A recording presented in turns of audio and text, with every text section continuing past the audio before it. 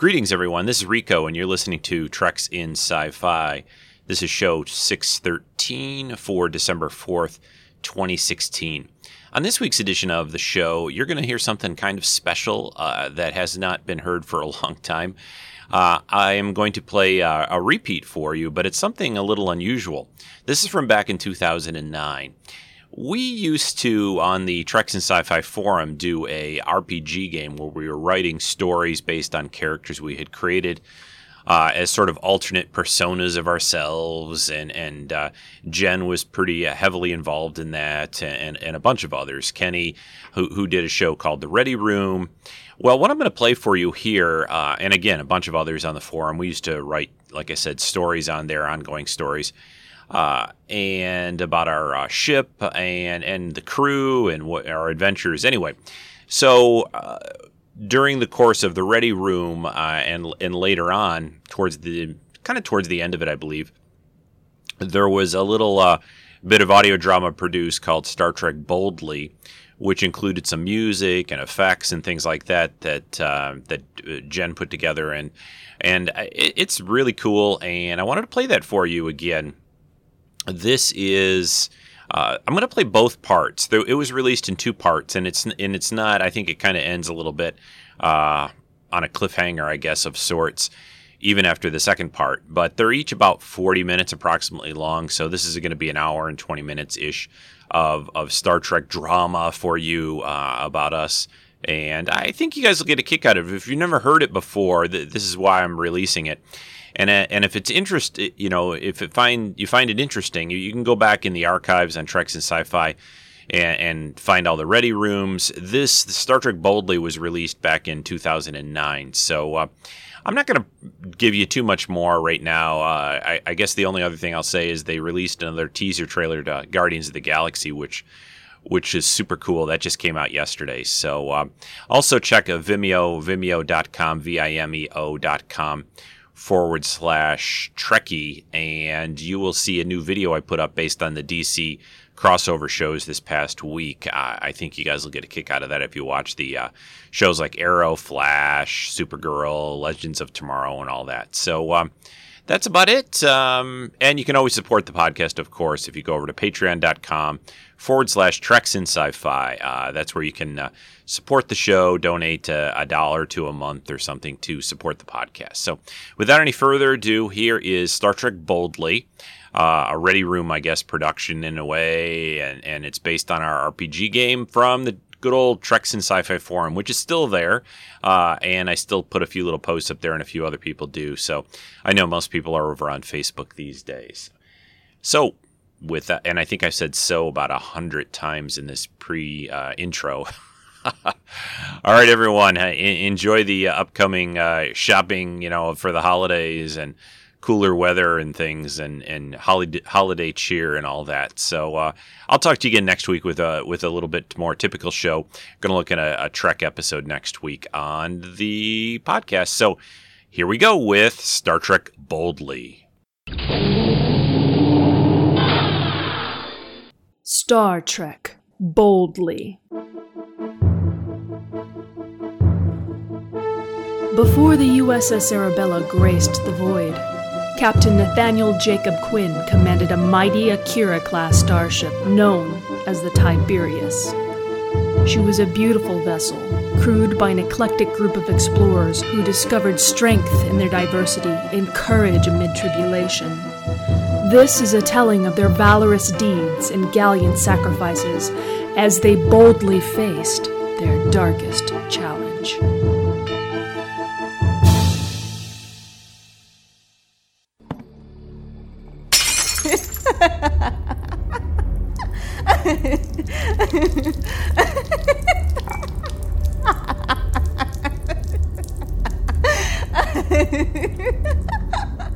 Much like an extended series of sneezes, the sensation of laughter felt invigorating and at the same time very awkward.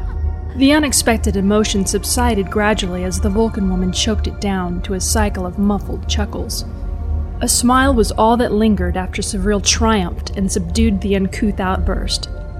The first officer shook her head once and raised her dark eyes to meet the captain's. Forgive me, Captain. The very rare and beautiful smile slowly shrank as she acknowledged Nathan Quinn's stunned expression, which was fixed like a stone statue upon her. Quinn dropped into his chair. Are you okay, number one? At that, the last vestige of a smile dissolved into her typically stoic air. I don't know. Underneath the mask of impassiveness, she felt embarrassment. Her brow furrowed as she looked down at the mess that she had made on the table. The water Sevril had spilled, which began her eruption of emotion, dripped off the captain's table and onto the floor of his quarters. She lifted the towel from his slack hands. I can take care of this. Quinn eyed her curiously as she nervously tucked a long strand of hair behind one ear and cast her gaze back to the mess on the table. Have you had an outburst like this before? She looked up once more. Not since I was a child. Captain, I've been feeling on edge since shore leave. With the abduction of my father and the recovery mission, there has been little time for rest or meditation. Maybe that's it. Our trip to Vulcan should be uneventful. That should give you plenty of time to relax. Avoiding the captain's curious gaze, she asked, Are you sure you don't require assistance? No need. Are you ready for dessert? A smile returned to her lips once more.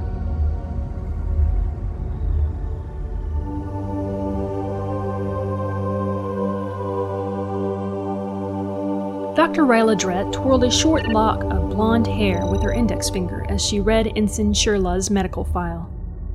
There weren't many families aboard Tiberius, and the obstetrics pediatric specialists liked it that way. Their low numbers allowed her to be more personable and involved in her patients' lives. Friendships were the best medicine in her opinion. The chief medical officer entered the sickbay. Good evening, Dr. Peterson. He returned the greeting and sauntered over to Krell to check on his status. Unfortunately, his condition hasn't changed since this morning, said Ryla as she crossed the floor to stand beside the Vulcan's bed. If the away team hadn't removed him from that place, the Romulans would have killed him. The mind probes severely damaged his brain, but it's not too soon to know if it has caused him any long-term impairment. Dr. Peterson nodded and turned his gaze from the comatose diplomat to the woman standing on the other side of Krell's biobed. Yes, I know. Thank you for holding down the fort.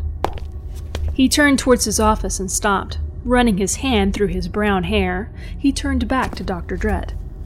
One of my roles as Chief Medical Officer is to broaden my staff's medical expertise. You're already an accomplished physician, Dr. Drett, but acquiring other specialties will ensure promotion. I'd like you to bone up on Vulcan neurology and help me come up with a treatment for Krell. I'll assign Nurse Christine to assist you. Of course, I will oversee your work and aid you when necessary. He noted the Trill's nervous expression. I know neurology is not your specialty, but I believe it's important for physicians such as ourselves to occasionally step out of our comfort zones. Does this opportunity interest you, Doctor? Ryla was specialized in a field that very few physicians bothered with. She chose it because of that reason. It made her a valuable staff member. It wouldn't hurt to expand her knowledge in order to better herself, but one couldn't be great at everything they studied. But perhaps she would be more help to Peterson if she accepted his offer. Yes, thank you, Doctor. I will accept, but I don't know about finding the treatment for Krell. Vulcan neurology isn't something you bone up on. It's a specialty that takes many surgeons decades to master. I would be happy to assist you, but I doubt I would be capable of finding the key to his treatment simply by reading over files on the subject. She tucked the blanket around Krell tighter as she continued. Commander Sevril told me that we are taking her father back to Vulcan so that he can be assessed by a Vulcan master. When she looked up, she noticed Dr. Peterson had closed his eyes and was massaging his temples. Are you okay, Doctor? Casey Peterson forced a smile. It's just a headache. Probably just a result of all the overtime I've been putting in lately. I know it may seem overwhelming, but I would not have asked if I thought it was too much for you. Ryla nodded and watched him walk to his office. When she turned back to her patient, Dr. Peterson took the opportunity to open his desk drawer and removed a small flask that he kept for just such occasions. He lifted the authentic Saurian brandy to his lips, took a shot, and closed his eyes until the throbbing in his head subsided.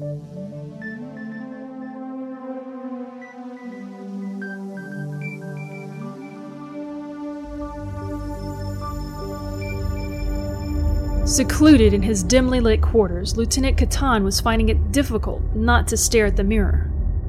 Try as he might, he couldn't escape the feeling that the person peering back at him was a stranger. It had almost been a week since the medtechs had reversed the cosmetic changes called for by their recent away mission, and he was almost back to normal.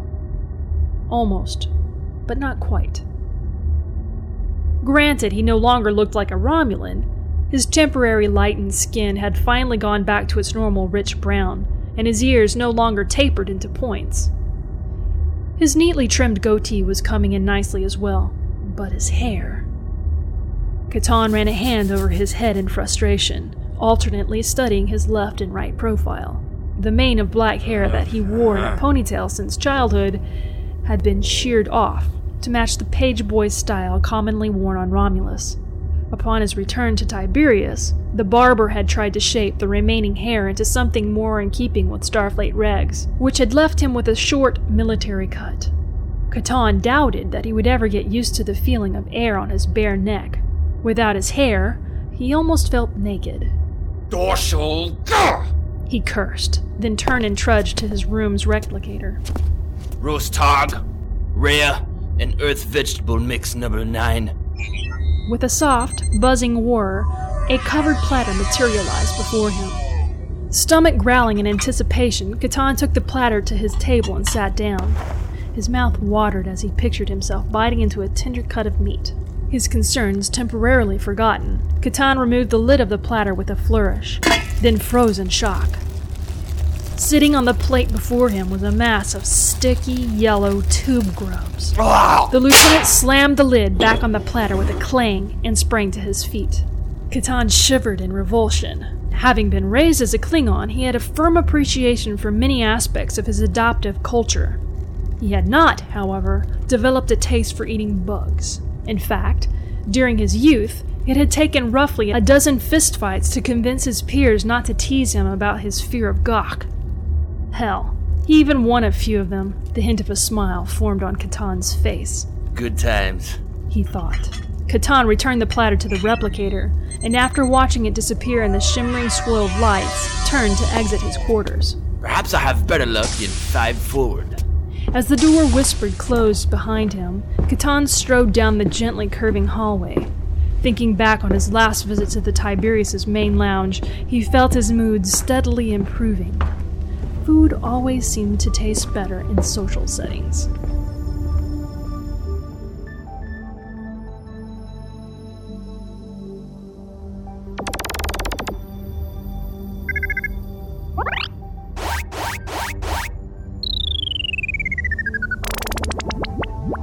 Sergeant Mike Tarrant looked down at the holographic game board in front of him and sighed. He couldn't think of a single way to get his entrenched battalion away from the incoming mech group that had almost miraculously appeared, from nowhere, on his rear flank. He looked across the board at the large Orion officer, lazily sitting back in his chair, casually smoking a foul-smelling black cigar and blowing smoke rings across the board. "Damn it, Tane," said Tarrant. "How the hell did you sneak that group over there?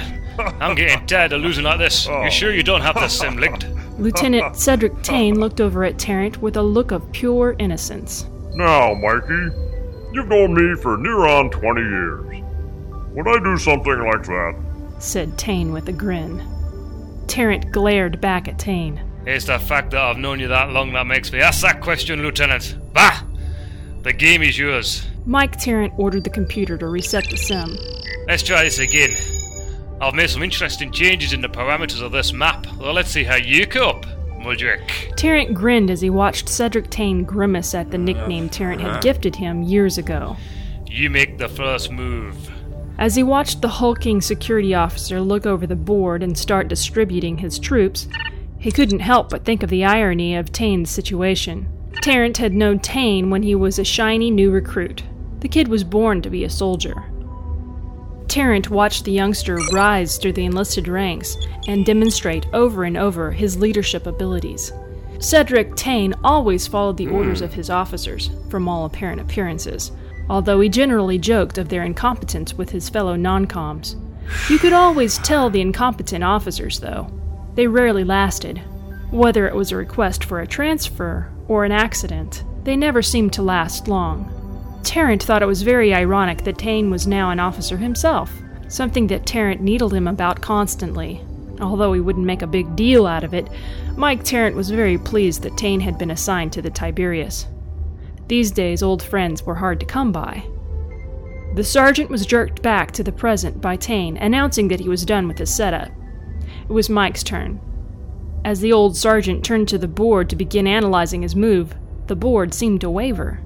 He felt himself getting lightheaded and off balance. This was followed by a blinding headache. Oh man, Sedgwick.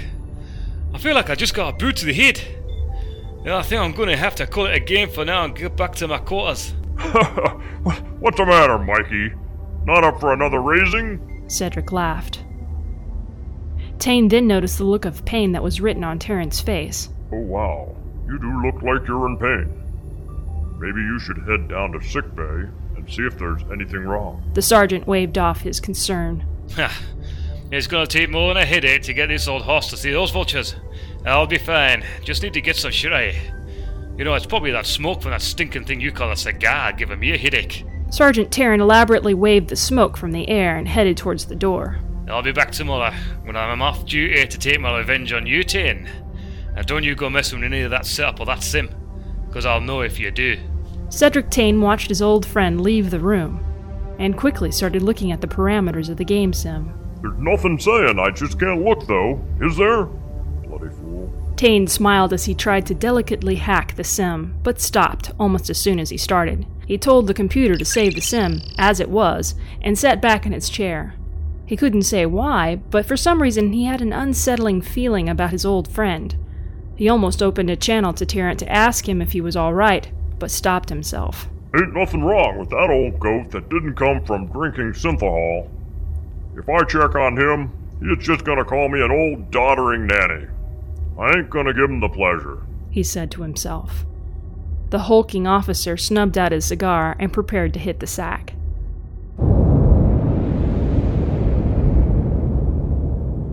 The blue-skinned Andorian ran his hands across the science station on the bridge with practiced ease. Assistant Chief Science Officer Lieutenant Zrem was enjoying a relatively quiet shift at his post. Since coming aboard the Tiberius several weeks before, Zrem had quickly become at ease aboard the starship. Much of this was due in no small part to Commander Sevril. They had known each other for several years after meeting on Vulcan during a conference on the teachings of Surak. Sevril had found it quite odd to see an Andorian attending a seminar on the logic and discipline of the mind. She had approached Zrem and was shocked to be greeted with a traditional Vulcan hand gesture and salutation of peace and long life. Her experiences with other Andorians had been generally strained. Even though both worlds were founding members of the Federation, their two peoples had an early history of distrust and conflict. He vividly recalled their first meeting as he worked on calibrating the port sensor array. Peace and long life, Zrem said as he parted the fingers on his raised right hand in greeting to the Vulcan woman approaching him. Sevril's eyebrow lifted in surprise. And to you as well, Lieutenant. Lieutenant Zrem, Science Specialist on the USS Shepherd. I know it must be a bit of a shock to see me here. I must admit, Lieutenant, I was a bit surprised. The teachings of Surak are not usually subjects I have found Andorians to be interested in. Yes, my people can be fairly narrow in their thinking at times. I, though, have always been fascinated and intrigued by Surak and his message of peace and logic. In fact, I have one of his earliest works in book form right here that I read often. Zrem said as he pulled a large tome out of the bag he was holding. As he moved towards Sevril, a nearby bird cried out, and Zrem's antenna amplified the high-pitched sound. The lieutenant became dizzy and stumbled, sending him crashing into Sevril. He ended up on the ground on top of the young Vulcan. Are you injured, Lieutenant? It's just my head. Still a bit dizzy. Those birds have always given me a headache and problems when I visit. Normally I get a hypo injection before coming to lessen the effects, but I didn't have a chance this time. Then if you're undamaged, perhaps you can lift yourself up. That would make our discussion less awkward. I'm very sorry, Commander. I'm not the most graceful at times. Zrem said as he pulled himself up and helped Sevril to her feet. Unless it was your intention to knock me down, there is no need for apology, Lieutenant. she said as her new acquaintance looked away, trying to avoid Savril's stare. Oh, no, ma'am. Maybe we should continue our discussion while we eat. Our short rest break will be over in 20 minutes. That would be agreeable. Just then, a flashing light on Zrem's control interface brought him back to the present, and the Tiberius. The sensors were picking up a quasar-like phenomenon, approximately 2.3 light-years away. A quick check of the stellar cartography database revealed that this was an uncharted occurrence. Time to get down to business and stop dwelling on the past. He had to admit that he might not be there working with Savril on Tiberius if that first awkward meeting had not taken place.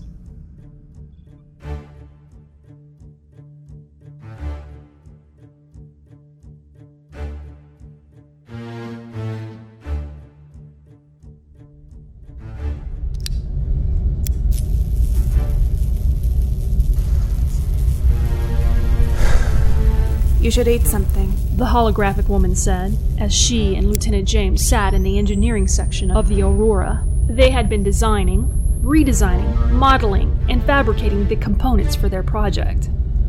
Arya and I just had a big dinner. That was 36 hours ago, Eric. You should try getting some rest. The designs are the best we could come up with. Now that the power cores are gathered and the control matrix is assembled, it's just a matter of assembly and testing. I just want to put together the second sphere, then I'll get some rest. Eric said as he applied the micro-welder to the support frame of the small, orb-like device. He had been up for days now, and it was obvious to anyone who cared to look. The normally clean-shaven officer now sported several days' growth of facial hair. His normally pristine uniform had become wrinkled and had taken a scent, much like the one you would find on a Klingon battlecruiser. It should only be a few more hours, Eric said as he wiped the sweat from his brow. You don't need to do this. Arya and I were well on our way to finishing the units. We just got a little busy with the away mission. Why don't you test the new modification with the prototype, and then we can incorporate the changes to the orbs? That's actually a great idea. Transfer Holomatrix James K9 Alpha to the prototype orb. Make sure that the hardware integrates the physical response subroutines into the matrix. Aurora touched the shoulder of her creator and sighed. Just go shower, I know what to do. Arik smiled as he jumped from his seat and stripped off his tunic as he headed for the sonic shower. Computer, activate Lakia hologram, Aurora said as she rolled her eyes. Her fingers moved swiftly over the engineering console as she watched Eric enter the head. Aurora smiled as the small tennis ball-sized device chimed to indicate the transfer had been completed.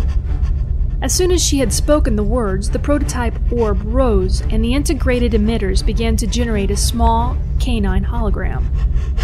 It had been Arya's dream to name the test hologram after the early Earth Canine Space Explorer.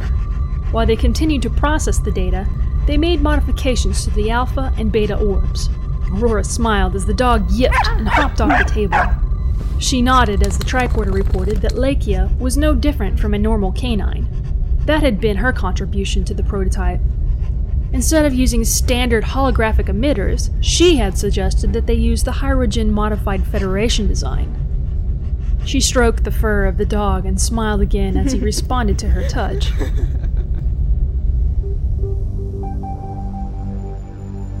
Less than an hour after Eric shaved and showered, he found himself walking down the deck of the Tiberius with a small brown and white dog in tow. Telemetry from the prototype was constantly being streamed to the Aurora, but Lakia needed to stay active for as long as possible for him to fine-tune the emitter designs of the scaled-up models. He needed a good place to leave the dog that would keep it occupied, and it occurred to him that children would be his best assistants in the research. Eric found himself pausing at the quarters of the first officer and pressed the chime.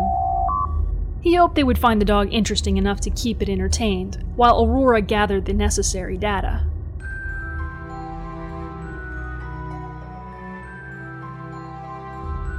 Seeking peace and solitude, the mother of two left her small children playing with Dennis, the hologram that her husband had created to watch over his family in his absence. Savril finished her tea, entered the privacy of her bedroom, and closed the door. No more than 5 minutes had passed when her eyes opened suddenly. A rapid succession of shrill barks stabbed at her ears and demanded her full attention. An instant later, Dennis appeared in her room. Who is it? Some guy. You want me to show him to the door? A smile stretched across his face that told Sevril that his idea of showing their guests to the door was quite different from her own. "No." You sure? "Quite," she replied as she got to her feet. The barking continued, resurrecting the dull headache that only recently had abated. Feeling somewhat muzzy, the Vulcan abandoned her meditation to investigate the source of the painful yapping. Standing in the entry to her quarters was Lieutenant James and his small, white dog with a big brown spot on her side. The rude little beast continued barking as the children's giggles grew increasingly louder. Children. Marin? Shh. Good evening, Commander. Said Eric between shushes as he tried to calm the holographic pooch. Sevril cringed at the noise, yet resisted the urge to cover her ears. "What is the purpose of your visit, Lieutenant?" I thought that the children could use a new playmate. Eric smiled as he continued. Lakia is completely housebroken and well-trained. The pup is also a test platform for a holographic emitter system that we're working on. If we can stabilize the holomatter matrix, we can incorporate the updates into the beta units we're working on. Lakia is as real as we could make the pup. The only feature it's missing is a digestive system, but normal tricorder scans will still register it as organic. Lakia means barker in Russian. An appropriate name for such a vocal animal. Had Eric considered giving the pup to the children before they designed the prototype, he would have increased the size of the matrix to support his Salot cub. It would have been a more fitting gift, and if they could fix the matrix, it could be later updated. Counselor Margon picked up his quarters and stopped to stroke the cat's fur. The cat purred and rubbed against him. "You're in a good mood." The cat stared up at the counselor as if to say, "You don't spend enough time with me." The Boolean counselor had been involved in an intense study of psychotherapy and holotherapy theory. But with all the telepaths in the crew, he needed to know how to treat and help them. It was simpler with non-telepaths to use techniques that he had learned at the academy. After all, he used to be a barber, and the gift of gab is what got him interested in helping people as a counselor. "Oh, I've been cooped up too long. I've got to stretch my legs." He instantly thought of the children. He and Sevril's toddlers had gotten along so well. He thought of a wonderful idea. "Computer, do Sevril's children have any allergies?" "Negative." The counselor picked up Mr. Mouse and held him tightly. "Let's go for a visit, Mr. Mouse." The doors opened and Mr. Mouse looked up and mewed. He wasn't used to many trips through the ship and became a little nervous at the onset of their journey. "Enter." Her door opened to reveal two half-Vulcan twins. The children, excited at having a dog in their quarters, were quickly under the impression that the cat was a gift as well. Sevril glanced to them to see their little faces frozen in eager anticipation. A moment later, Marin shrieked with glee as the dog and the cat locked eyes for a brief moment. Then, unparalleled chaos ensued. Sevril pulled her toddlers to her as the cat leapt from Margon's arms and the holo-terrier gave pursuit. The commander grimaced as the beasts knocked over her harp, breaking the fragile instrument in half. The expression on Eric's face was priceless, but not as much as Sevril's and the children. Things in the room began falling everywhere as the dog barked and Mr. Mouse ran. It was like a blur of fur through the room. The counselor just stood there with a stunned look on his face. He and Eric met eyes and simply opened their mouths. Mr. Mouse seemed to defy gravity as he bounced off the Vulcan relics on her walls and tore the children's drawings in an attempt to evade the small menace chasing him. "Counselor, I did not know you would be visiting." The woman and her two giggling toddlers deftly dodged the two animals as they darted past. "I just needed to stretch my legs. I thought the children would enjoy a visit from Mr. Mouse," said Margon as the cat ran up his leg and held tightly to his vest, his claws now fully extended in the counselor's arm. Sevril watched as the cat scaled the counselor and climbed upon his shoulders. Red blood flowed from his blue skin. The Vulcan's eyes widened as she saw that the cat had drawn Margon's blood. Eric apologized profusely and scooped up his squirming terrier. It's okay, Eric. No harm done. Except to our first officer's quarters and my arm. I think I'll just take Mr. Mouse back to my quarters.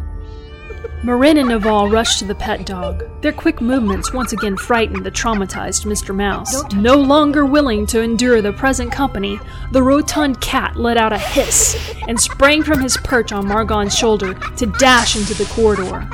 Eric tried to restrain the dog, but she flew from his arms, tearing after the feline. The doors closed, leaving Eric and the counselor stunned. Uh-oh.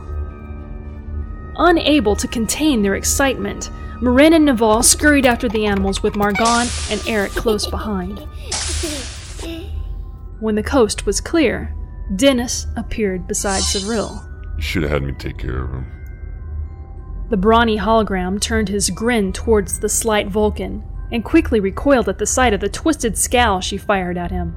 In silence, Cyril surveyed the devastation caused by the furry beasts, drew a slow, deep breath, and calmly exited her quarters.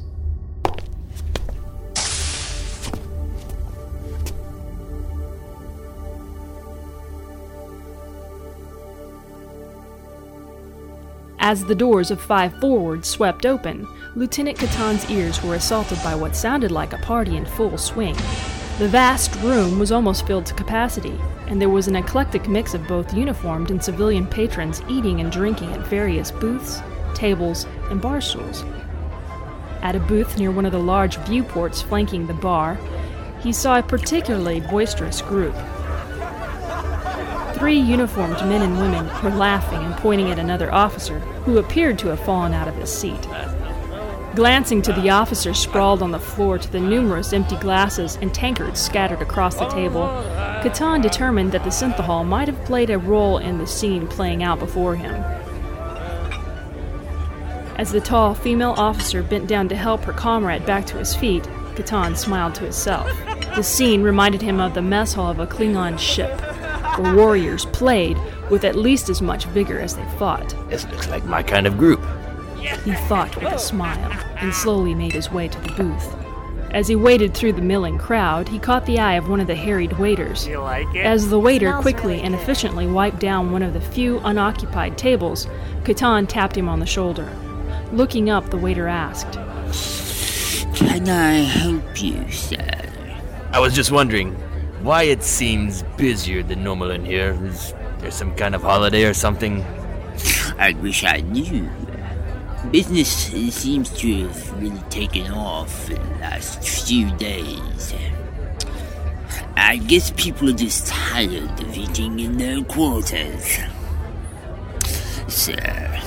As the waiter rushed off, Catan stepped up to the booth and loudly cleared his throat. The tall, dark-haired female officer looked up with a challenging grin. Well, what do we have here? Another yellow shirt? Pull up a chair, friend, and join us, she exclaimed with a smile. As the group broke out into a fresh bout of laughter, the female officer gave him a slap on the back. My name is Tara.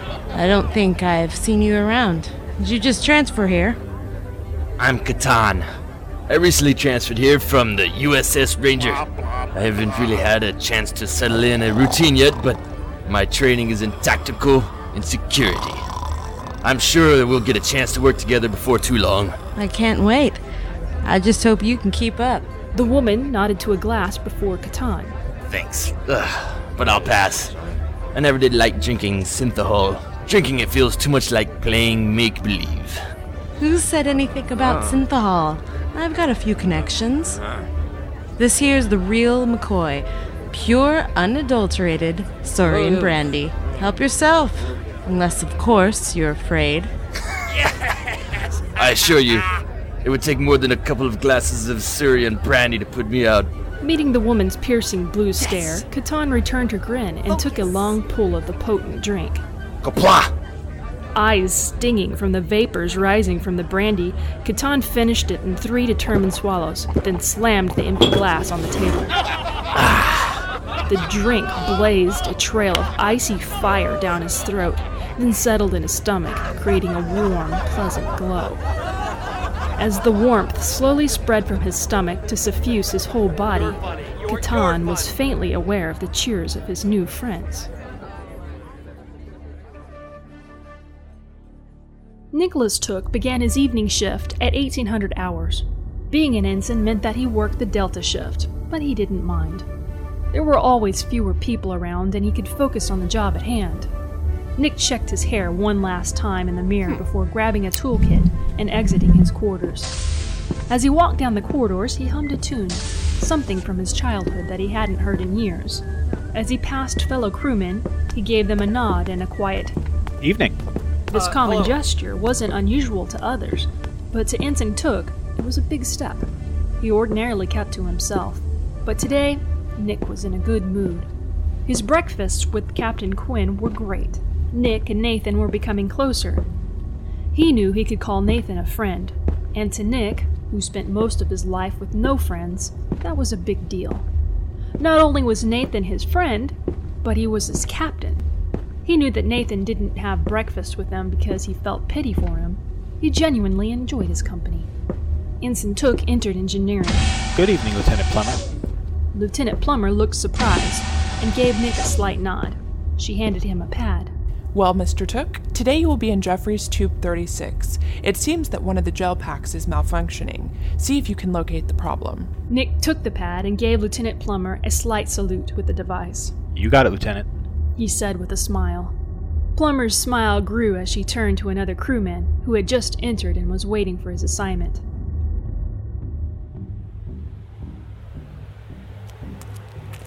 The lateness of the hour, combined with the relative quiet status of the ship's current disposition, allowed Kararth the opportunity for some much-needed time in the holodeck. He preferred late-night sessions where he could have as much time as he wanted to run his simulations. Whereas other Klingons used the holodeck to stage mock battles as a form of physical and mental therapy, Kararth preferred the relative isolation and individual challenge of long and perilous quests. This evening, he had spent the better part of 4 hours in an attempt to run through a recreation of the Forge on the planet Vulcan.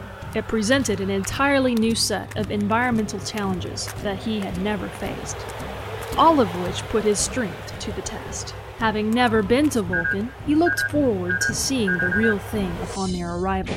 He would have to ask Commander Savril about that. Perhaps she would consider joining him, if her time permitted. Sweat dripping down his brow ridges, sand and dust stains marking his one-piece jumpsuit, he strode down the corridor, having finished his evening's activities. Rather than immediately returning to his quarters, he decided to stop by engineering to see how the new Delta shift team was doing under Lieutenant Plummer. The doors slid open and he entered his domain. The lieutenant was giving duty orders to a few of the new ensigns. As they took notice of him, he could feel the tension in the room increase. It made him smile. Even after all they had been through on their last mission, the trial by fire, so to speak, it was good to see he could still keep them on their toes.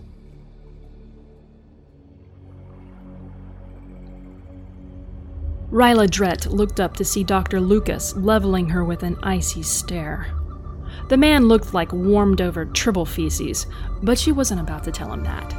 She hated confrontation, and did just about everything she could to avoid its unpleasantness, especially with regards to Dr. I'm a Jerk. He made it known to the medical staff that he wasn't very fond of happy people, so Ryla decided to avoid his crotchetiness, for fear that it might be contagious. The middle-aged Terran was flushed, and his forehead was beaded with perspiration. He didn't look at all well. She had asked if he was ill, but he waved her off with a boorish gesture and continued working. Ryla watched the fresh-faced young officer as he approached the transparent double doors of sickbay. The ensign had a bounce in his step that made her smile. He entered, looked about the room, and approached Dr. Lucas.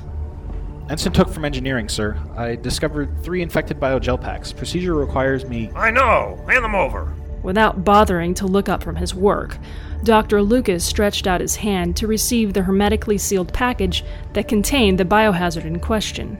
Ryla watched the young man's bright smile fade slightly. It was then she decided to intervene. The young ensign glanced at Ryla, then back at Lucas, who happened to be shooting daggers at the Trill, who had intercepted the biogel. She ignored Lucas's heavy glare. Ensign Took sidestepped the frigid Terran, who had been so rude, and followed Dr. Drett.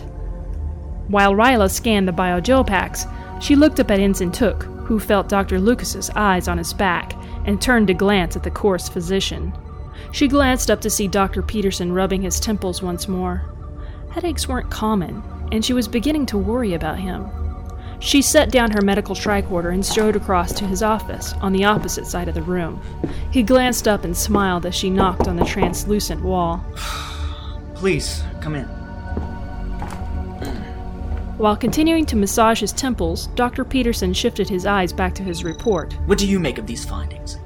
The virus is changing so rapidly that my scanner can't keep track of the variations. Dredd examined the microscan and witnessed the rapidly replicating organism. This virus is unlike anything I have ever come across. Please repeat the tests on the gel pack as soon as possible. Let me know the result of your second analysis. I'll be in my quarters for the next few hours. Notify me of the results when they're ready. Aye, sir.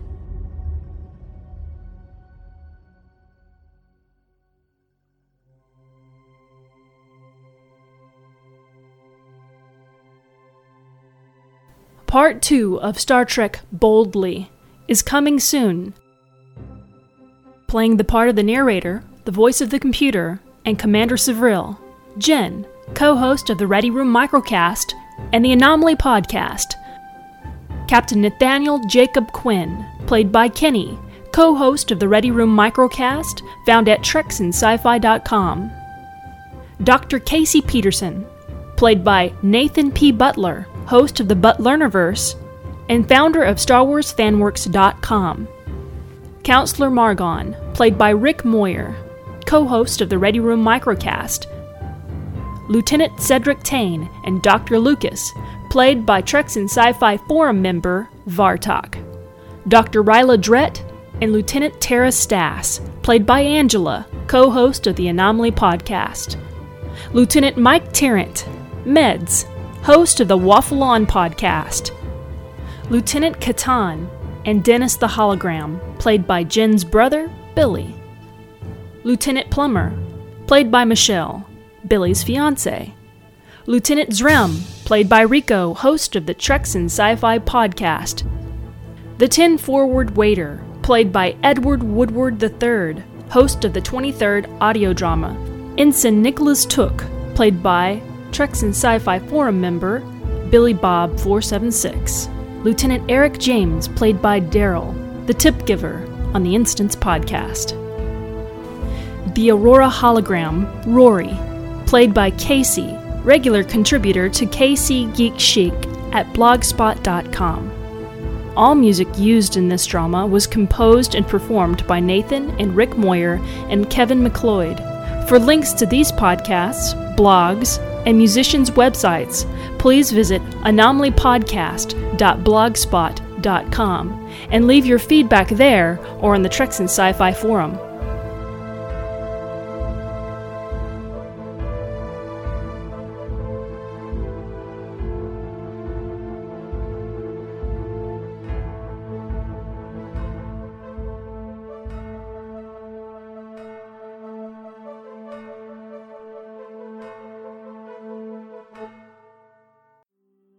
Last time on Star Trek Boldly. Are you okay, number one? At that, the last visage of a smile dissolved into her typically stoic air. I don't know. Underneath the mask of impassiveness, she felt embarrassment.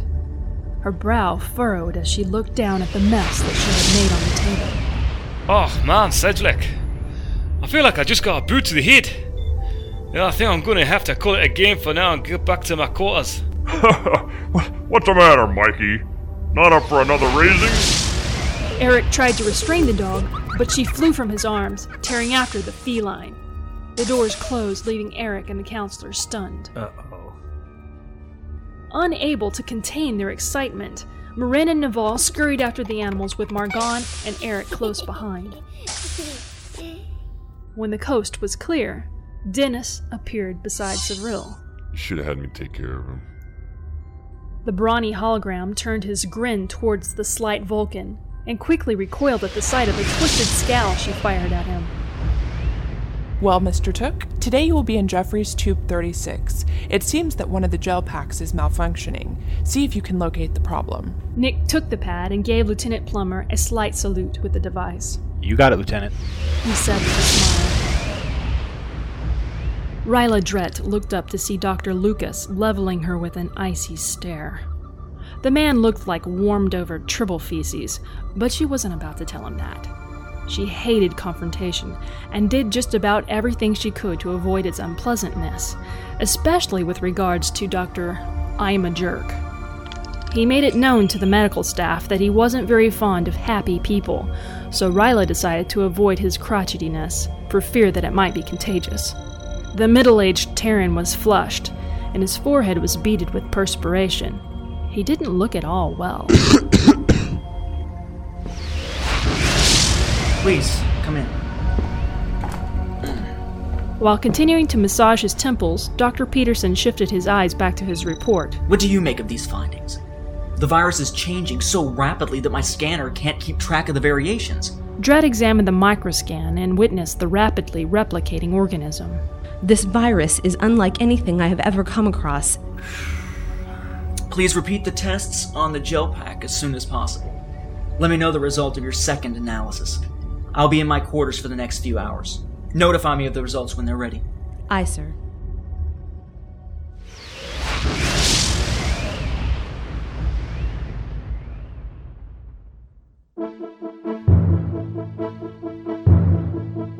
Before the USS Arabella graced the void, Captain Nathaniel Jacob Quinn commanded a mighty Akira-class starship known as the Tiberius. She was a beautiful vessel, crewed by an eclectic group of explorers who discovered strength in their diversity and courage amid tribulation. This is a telling of their valorous deeds and valiant sacrifices as they boldly faced their darkest challenge. Lakia! Mouse, Here, Lakia! Come here, girl! Kitty! Come back! It's just a holographic representation of a canine. It's not real! What's going on? The corridor of the Akira-class starship shuddered from slight random shifts in the gravity level as the lighting flickered intermittently. Eric and Margon moved rapidly after the holodog and its prey as they turned into a completely darkened section of the ship. Leaning on one of the dimly lit walls for support, the lieutenant called out to the canine that had halted before a completely shadowed section of the hallway. Warning. Depressurization detected. Deck 2, Section 2. Came the slower than normal voice of the main computer. Only a few meters behind the two officers, the blue flicker of a containment force field was the only hint of possible danger. Lakia, return. Eric spoke towards the animal in an elevated voice. Upon hearing the command, the small dog quickly turned to face him and eagerly moved to his side. If the computer was correct, they were losing breathable atmosphere from somewhere in the section they were currently occupying. I wish I could get my cat to come back like that. Is it me? Or do I feel a slight loss of gravity? Change to engineering. Eric said quickly after tapping his comm badge, only to receive a short series of chirps that informed him of an inability to contact the department. Reaching out with his mind, he tried to directly interface with the systems, only to be met with an almost mind-numbing static. Eric quickly pulled his thoughts back to himself and looked at the counselor. It seems that shipboard communications are down in this section, Eric said as he wiped his fingers across his brow. Great, said the counselor sarcastically. Lakia stood almost motionlessly at the lieutenant's feet as he pushed himself from the wall. With the gravity reduced, Eric found that the slight push from the wall almost sent him crashing into the other side. Down the hall, the counselor and lieutenant could see the fingers of crew members as they attempted to release themselves from non-functional doors to their quarters. With the main computer not responding to his comm badge, they would have to manually alter the transmission frequency in hopes of getting help. In an almost comical moment, Mr. Mouse floated towards the counselor. He quickly scooped the feline into his arms and embraced him. You okay, little fellow? The cat just clung to him. The gravity came back on, slamming objects and people to the floor. Cries for help came from several quarters, and then the gravity was lost again. Looks like we need to help people, Lieutenant. Perhaps we could get communications working so we can beam us out of this section. Margon tapped his comm badge, but to no avail. Try that metal thing you do again. I'm afraid I'm not much for frequency modifications, but I can see if people need help. Eric nodded to Margon as he focused his thoughts on the two comm badges and worked to alter their transmission frequencies. Don't worry. What should have been a minor effort was quite taxing to the lieutenant, and after several seconds, the increasing levels of pain forced him to pause his work. I'm still getting some sort of interference, Eric said as he clung to the wall and held his now throbbing head. It would take more time trying to mentally adjust the devices than it would to just find the tools they needed to help their trapped colleagues. Eric knew that if he could just get the badges adjusted, he could open a channel directly to the Aurora and begin moving the injured and trapped to better sections of the ship. Without a tricorder, Eric had no clue how fast they were venting atmosphere, but he did have the dog. Lakia, 1 bark for yes and 2 for no, Eric said as he glanced down at the holographic canine. Is your connection to the Aurora still active? His pain subsiding a bit, Eric nodded once. He could use that connection to contact the shuttle. In his current state of distress, he couldn't even reach the shuttle with a direct mental connection. Do your sensors indicate atmospheric loss? Eric smiled as he slumped against the wall. There was still a danger, but it wasn't as critical as he first imagined. They still needed to help people, and that was the priority. Eric moved on shaky feet as he followed the counselor deeper into the darkened section. His pain would have to wait. There were people that needed them.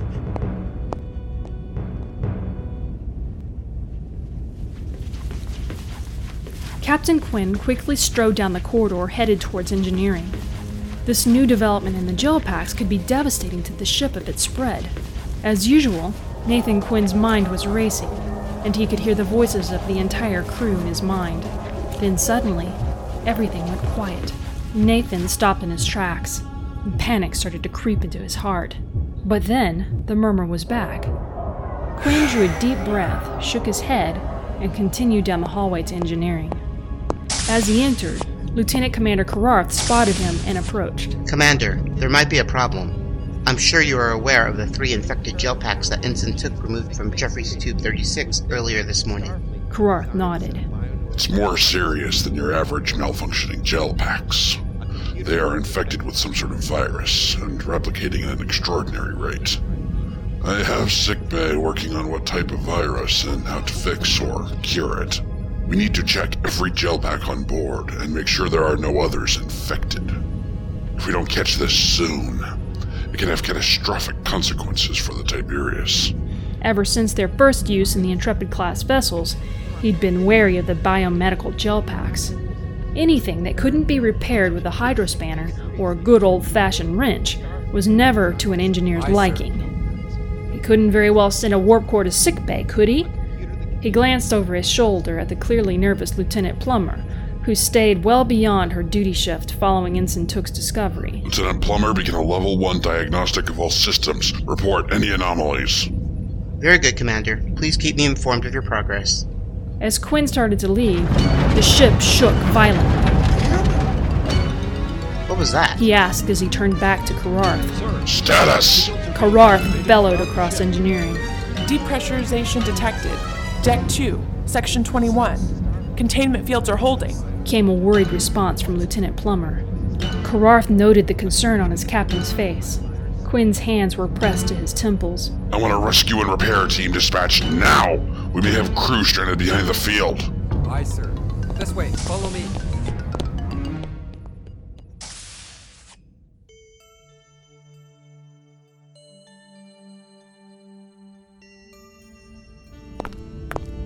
Marin and Naval walked beside their mother as she patiently explained why they should never leave their quarters without her. Her son started to articulate his reasons for chasing the animals when the lights abruptly blinked out in the corridor. The tall, slender woman reassured her toddlers with soft words as Marin began to whimper quietly. An instant later, a blue force field hummed into life before them, startling the children. I am with you. Everything will be all right. Naval, I need you to release my hand so that I can call for help. The boy loosened his grip reluctantly before transitioning his grasp to the fabric of her pant leg. The commander tapped her badge. Sevril to bridge. The comm badge responded with a labored chirp, followed by static. She repeated her call and received the same response, then turned the twins in the opposite direction and quickly proceeded down the corridor. The gravity relaxed, causing the children to stumble as they walked. But soon, Naval's fear was gone, as he discovered he could jump further if he would just let go of his mother's pant leg. The three Vulcanoids continued through the passageway until they encountered Lieutenant James and Counselor Margon. Isaac was just about to enter his quarters when the lights suddenly blinked out in the corridor. He reached his door, but it wouldn't open. The ensign immediately stretched out his mind to his sugar gliders. They were awake and a little frightened. He soothed them, then withdrew. Star Striker to the bridge. He tried to reach out with his mind to the ship, but found it blocked by interference. Deciding that the only solution was to meet up with fellow crewmen, he headed in the direction that Margon and Eric had gone.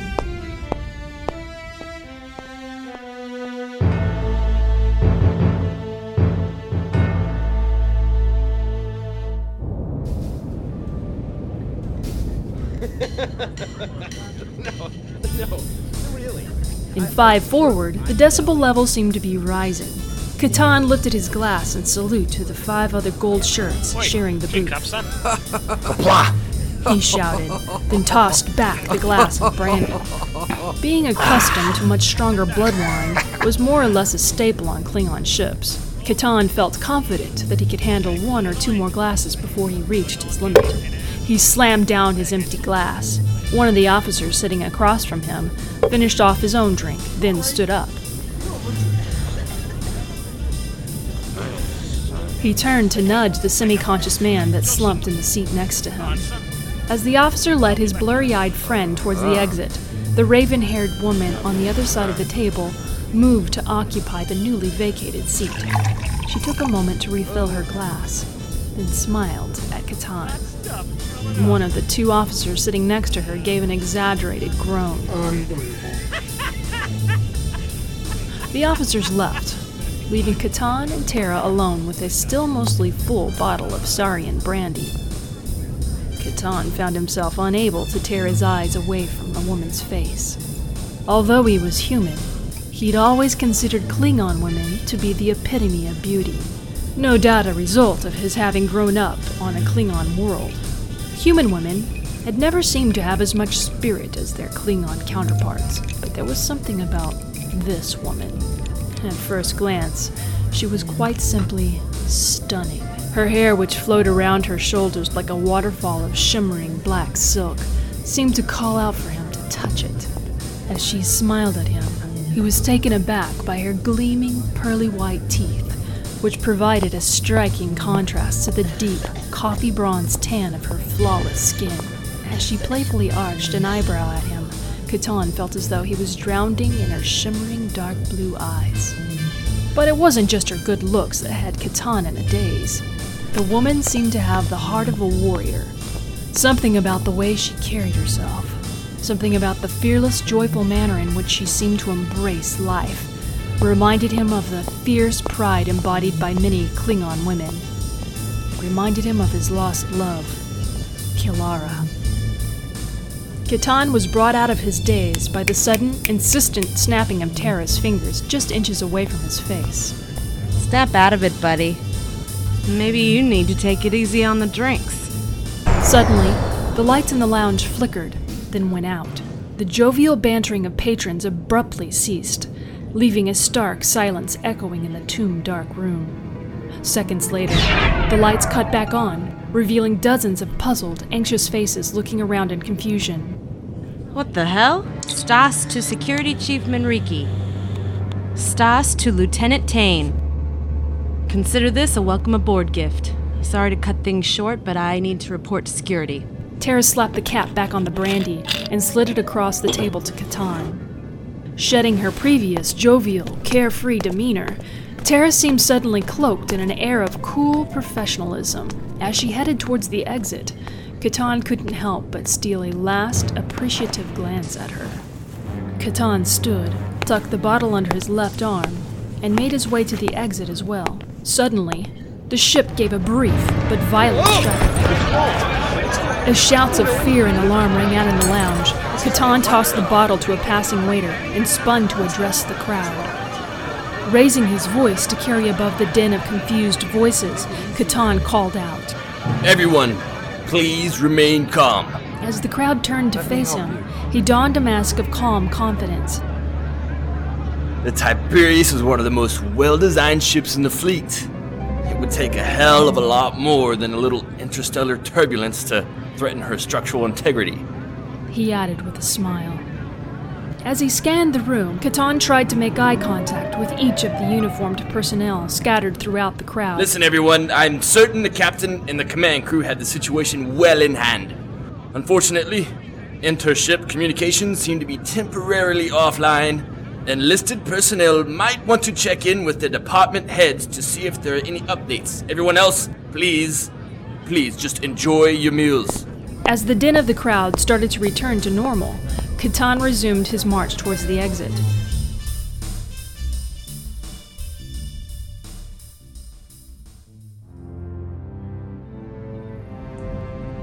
Ryla analyzed the results of her second test. They were the same as the first, except the aggressiveness of the organism had increased exponentially. The Trill twisted a lock of hair as she recorded the outcome and tapped her comm badge. The badge made an awkward retort of off-key chirps, followed by silence. She bit her bottom lip, then tried again, only to receive an equivalent response. Dr. Dredd exited her cramped office and strode onto the floor of sickbay. My badge seems to be malfunctioning. Can you use yours? He met her pleasant face with an unenthusiastic gaze and tapped his badge dramatically. It made a similar noise before falling silent. Reticent, Lucas turned his attention back to his work, ignoring the cheerful blonde once more. I'll take that as a no. Dr. Peterson asked me to keep him apprised of my progress on the virus. I'll have to inform him in person. Lucas grunted in reply as Dr. Dredd left sickbay.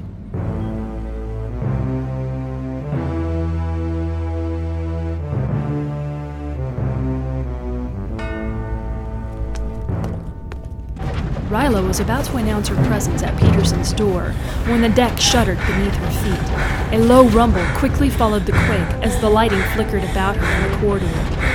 The petite Trill threw a hand against the doorframe to keep her balance and attempted to signal Peterson by pressing the door chime. Just like the comm badges, it refused to operate. She rapped her knuckles on the door. Dr. Peterson? Sir, it's Ryla Dredd. A stirring within his quarters met her ears before the door cracked open. Ryla strained as she helped Dr. Peterson manually force it wider. Looks like our fear of a biopack epidemic has become a reality, Dredd, said the CMO in a gravely tone. The physical exertion caused Casey's head to pound once more, and he wandered back into his quarters and lowered himself into a chair. He looked like a hermit to Ryla, for he had grown a 5 o'clock shadow. His hair was a mess, and he was still wearing his wrinkled, sloppy sleepwear. He squeezed his eyes closed as a stab of pain struck his temples. Ryla frowned in reaction. Sir, let me treat your headache. Peterson nodded, and they headed to sickbay together.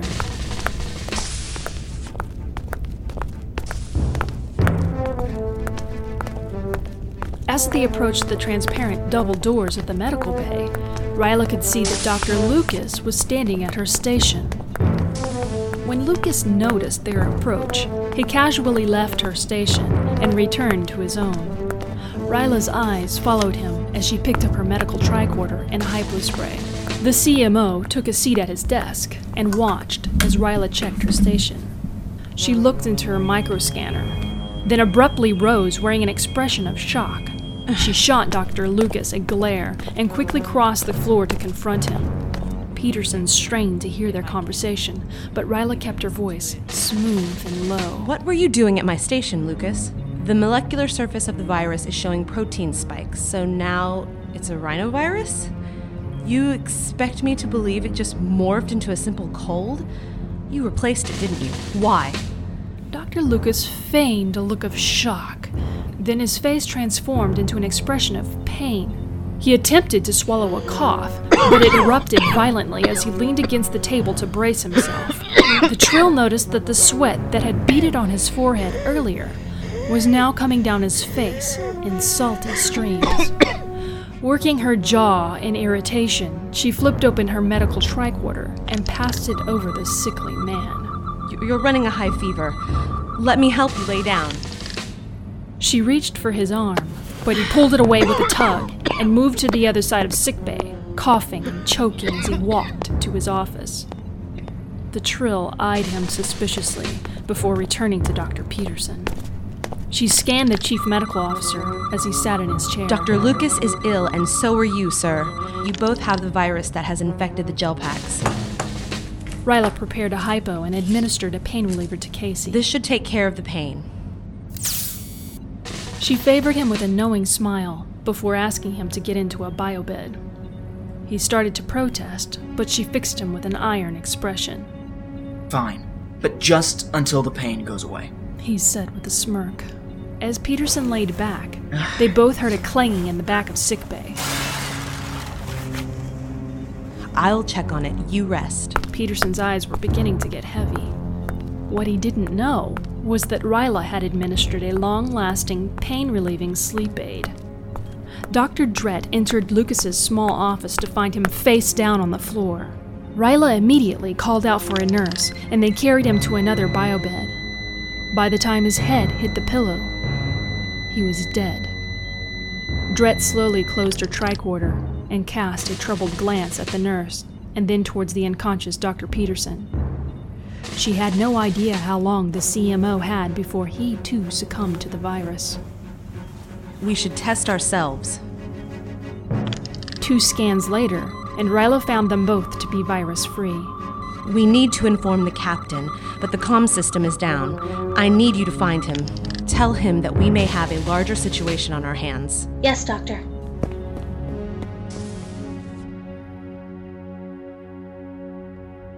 Cedric Tane made his way towards Sergeant Mike Tarrant's quarters. Normally, that would have been an easy thing, but with the lights flashing on and off and the ship shuddering, it proved to be quite difficult. Cedric rang the door chime, but there was no answer. He knew Tarrant was in there, as he'd called off his shift, complaining that he wasn't feeling well. Mike, Tane banged on the door. When there was no answer, he used his security code to bypass the lock. The Orion human hybrid walked into the room and was met with the sight of Sergeant Mike Tarrant lying awkwardly on the floor. Tane ran over to his fallen friend. Mike, come on, Mike, get up! He checked his friend's pulse and pulled his hand away in surprise. The cold that Tane felt from his hand shot directly to his heart. The only person left in the galaxy that Tane considered family was lying dead on the floor before him. Tane almost broke the comm badge with the viciousness of his strike. Sickbay! This is a medical emergency. Send an emergency med team to this location immediately. Aye, sir. He could barely hear the acknowledgement over the roar that was building in his head. Tane knew what it was, as he had dealt with it since he was a child. Overwhelming, uncontrollable rage. He fought it the best he could while waiting for the medical team. The lieutenant looked down at his dead friend, and something happened that Tane hadn't experienced since he was a small child. He had actually begun to think that it was impossible for him. It had never happened during all the death and carnage he'd experienced in all of his years in the fleet. As he looked down at his friend, tears rolled down his face. Quinn was heading toward the turbolift when he pressed his comm badge. Quinn to Savril. Captain Quinn to Commander Savril. It failed to function. He entered the lift. Bridge.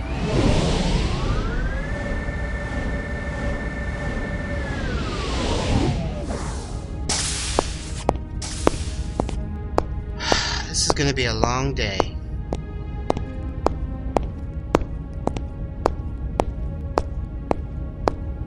Just then, Nurse Galloway approached him, out of breath. Sir, Quinn Dr. stared at the panicked nurse, then began to jog down the corridor towards sickbay. As he ran, his comm badge turned. Wrath to Captain Quinn. Quinn slowed to a fast walk, then pressed the device pinned to his chest. This is Quinn. Go ahead. Sir, we have bypassed the infected gel packs and currently have communications back up. We should have them up and running in no time. Chief Engineer Kararth replied. Thank you, Commander. Please keep me informed of your progress. He looked about main engineering, which resembled in many ways the circulatory system of a large animal. The rerouting of primary systems had resulted in gel pack connections which stretched across the floor, hung above their heads, even wound their way around the warp core. Although effective temporarily in restoring main systems, the chaos of the fix rubbed him the wrong way. Emergency teams had been sent to the affected section to initiate more permanent on-site repairs. The situation remained tenuous, and he hoped that sickbay could come up with the cure for whatever was ailing his ship.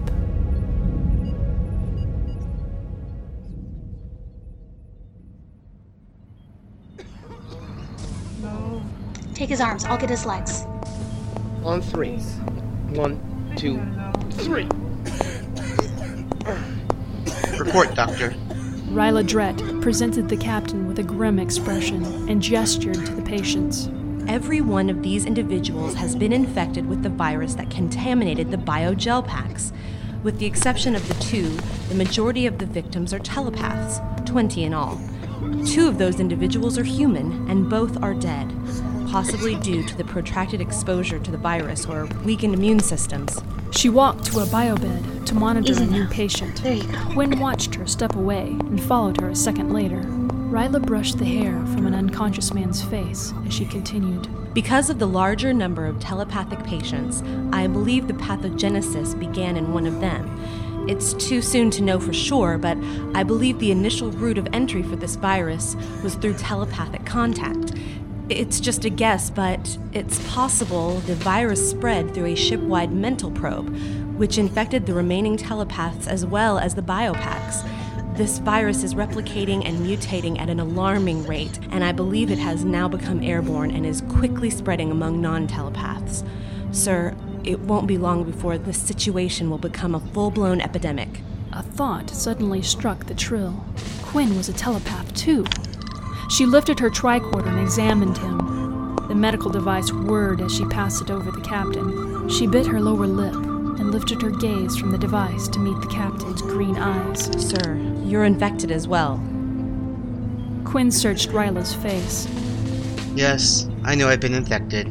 My telepathic abilities have been dropping in and out, but other than that, I feel fine. Dr. Dredd looked frayed. My specialization is obstetrics, not infectious disease. I don't know if I can cure you or anyone else, Captain. Quinn smiled down at the petite Trill. I only choose the best for my ship. I have faith in you, Lieutenant. He narrowed his eyes in thought, then raised his brows as the answer came to mind. I might be able to get you some assistance. Captain Quinn to Aria James. This is Aria, Captain. The girl replied. We need your assistance, Miss James. Please come immediately and see Dr. Drett. Quinn out. The captain turned back to the doctor. Aria is a special crew member and should be of some assistance to you. Please keep me informed of your progress. Yes, Captain. And with that, Quinn exited sickbay.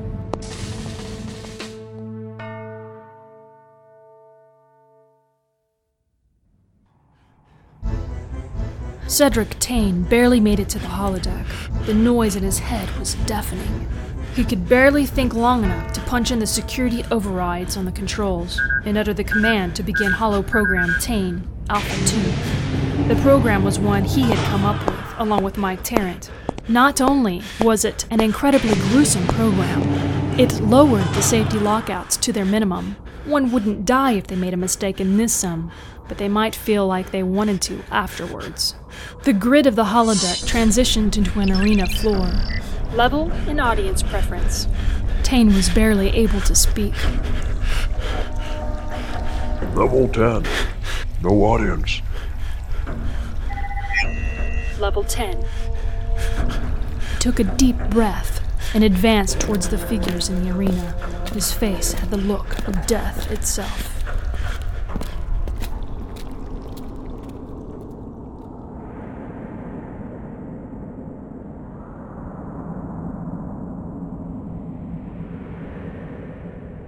Ensign Dunn had just finished his first on-ship assignment, assisting in the rescue of crew stranded behind containment fields after a ship malfunction. Exciting stuff, he mused.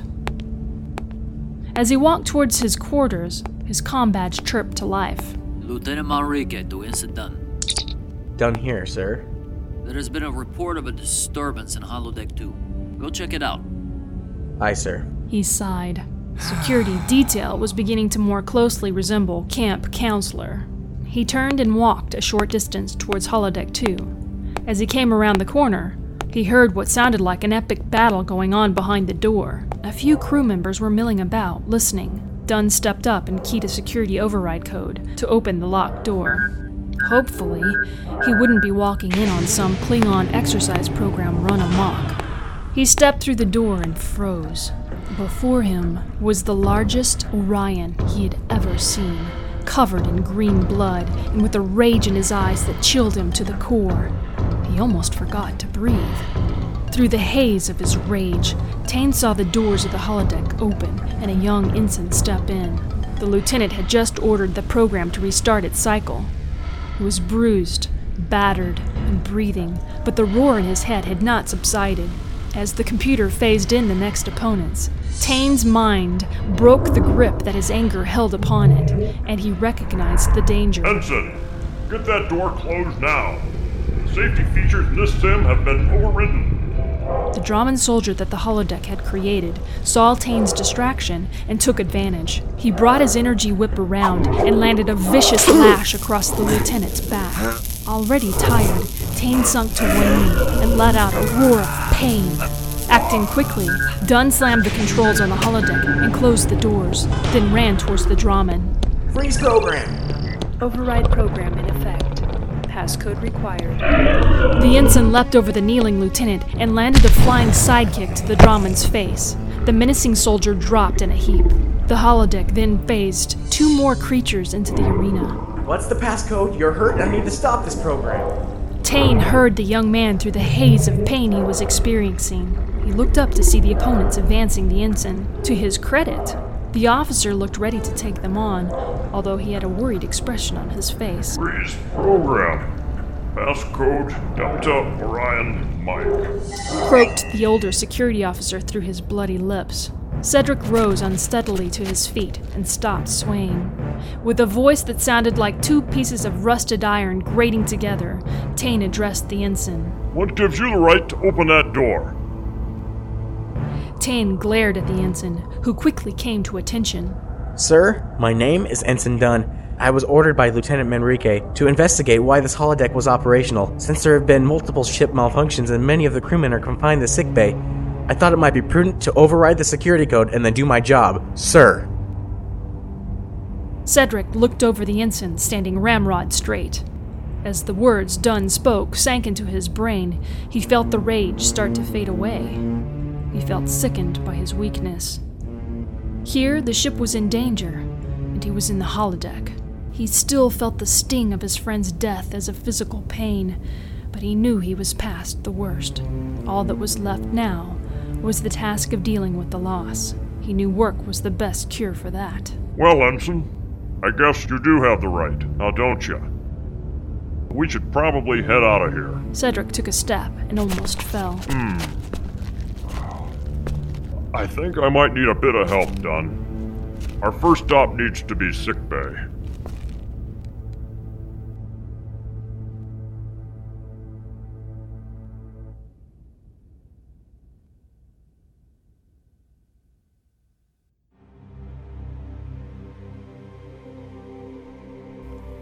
Part 3 of Star Trek Boldly is coming soon. Captain Quinn, played by Kenny. Commander Sevril and the voice of the computer, played by Jen. Marinin Naval, played by Carly Bell Lambaria. Lieutenant Catan, played by Billy Blackman. Dr. Ryla Drett and Tara Stass, played by Angela. Lieutenant Tane, played by Treks and Sci-Fi Forum member Vartok. Lieutenant Commander Karath, played by Devin Cox. Counselor Margon, played by Rick Moyer. Eric James, played by Daryl. Ensign Isaac Starstriker, played by Gerald Wright. Arya James, played by Silas Carter. Dr. Casey Peterson, played by Nathan P. Butler. Lieutenant Plummer, played by Michelle Mock. Nurse Galloway, played by Michelle Mock and Sue Kissenweather. Ensign Dunn, played by Nathan Moyer. Lieutenant Manrique, played by Edward Woodward III. Background voices: Simon Meddings, Rick Peet, John Bailey, Sue Kissenweather, Jeff Job, Katrine, and Andrew Gilbertson. Theme music by Nathan Moyer. Original score by Rick Moyer of Moyer LLC. Directed, mixed, and narrated by Jen.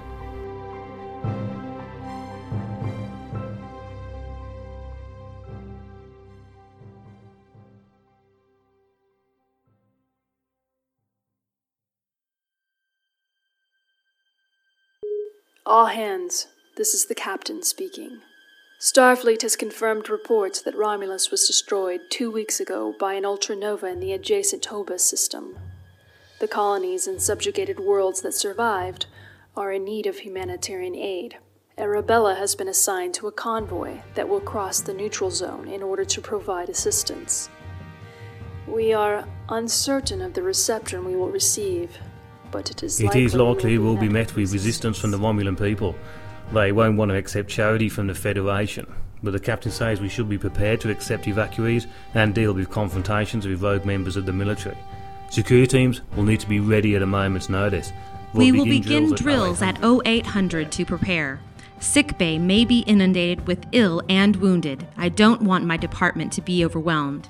Many of you were a part of the staff aboard the Tiberius. You are seasoned veterans. I know you are fully capable of handling this situation. Shields up, red alerts.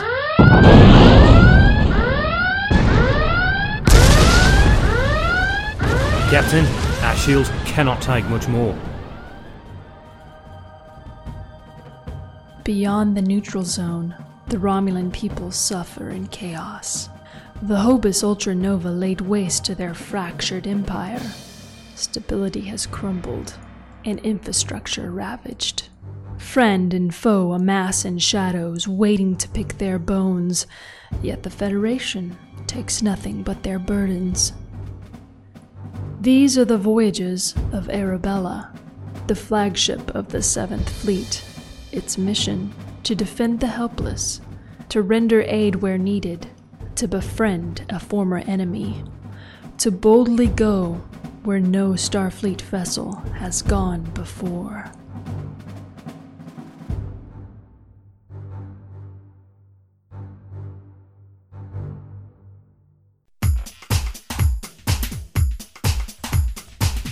For more information on Treks and Sci-Fi, visit the Treks and Sci-Fi website at www.treksinsci-fi.com.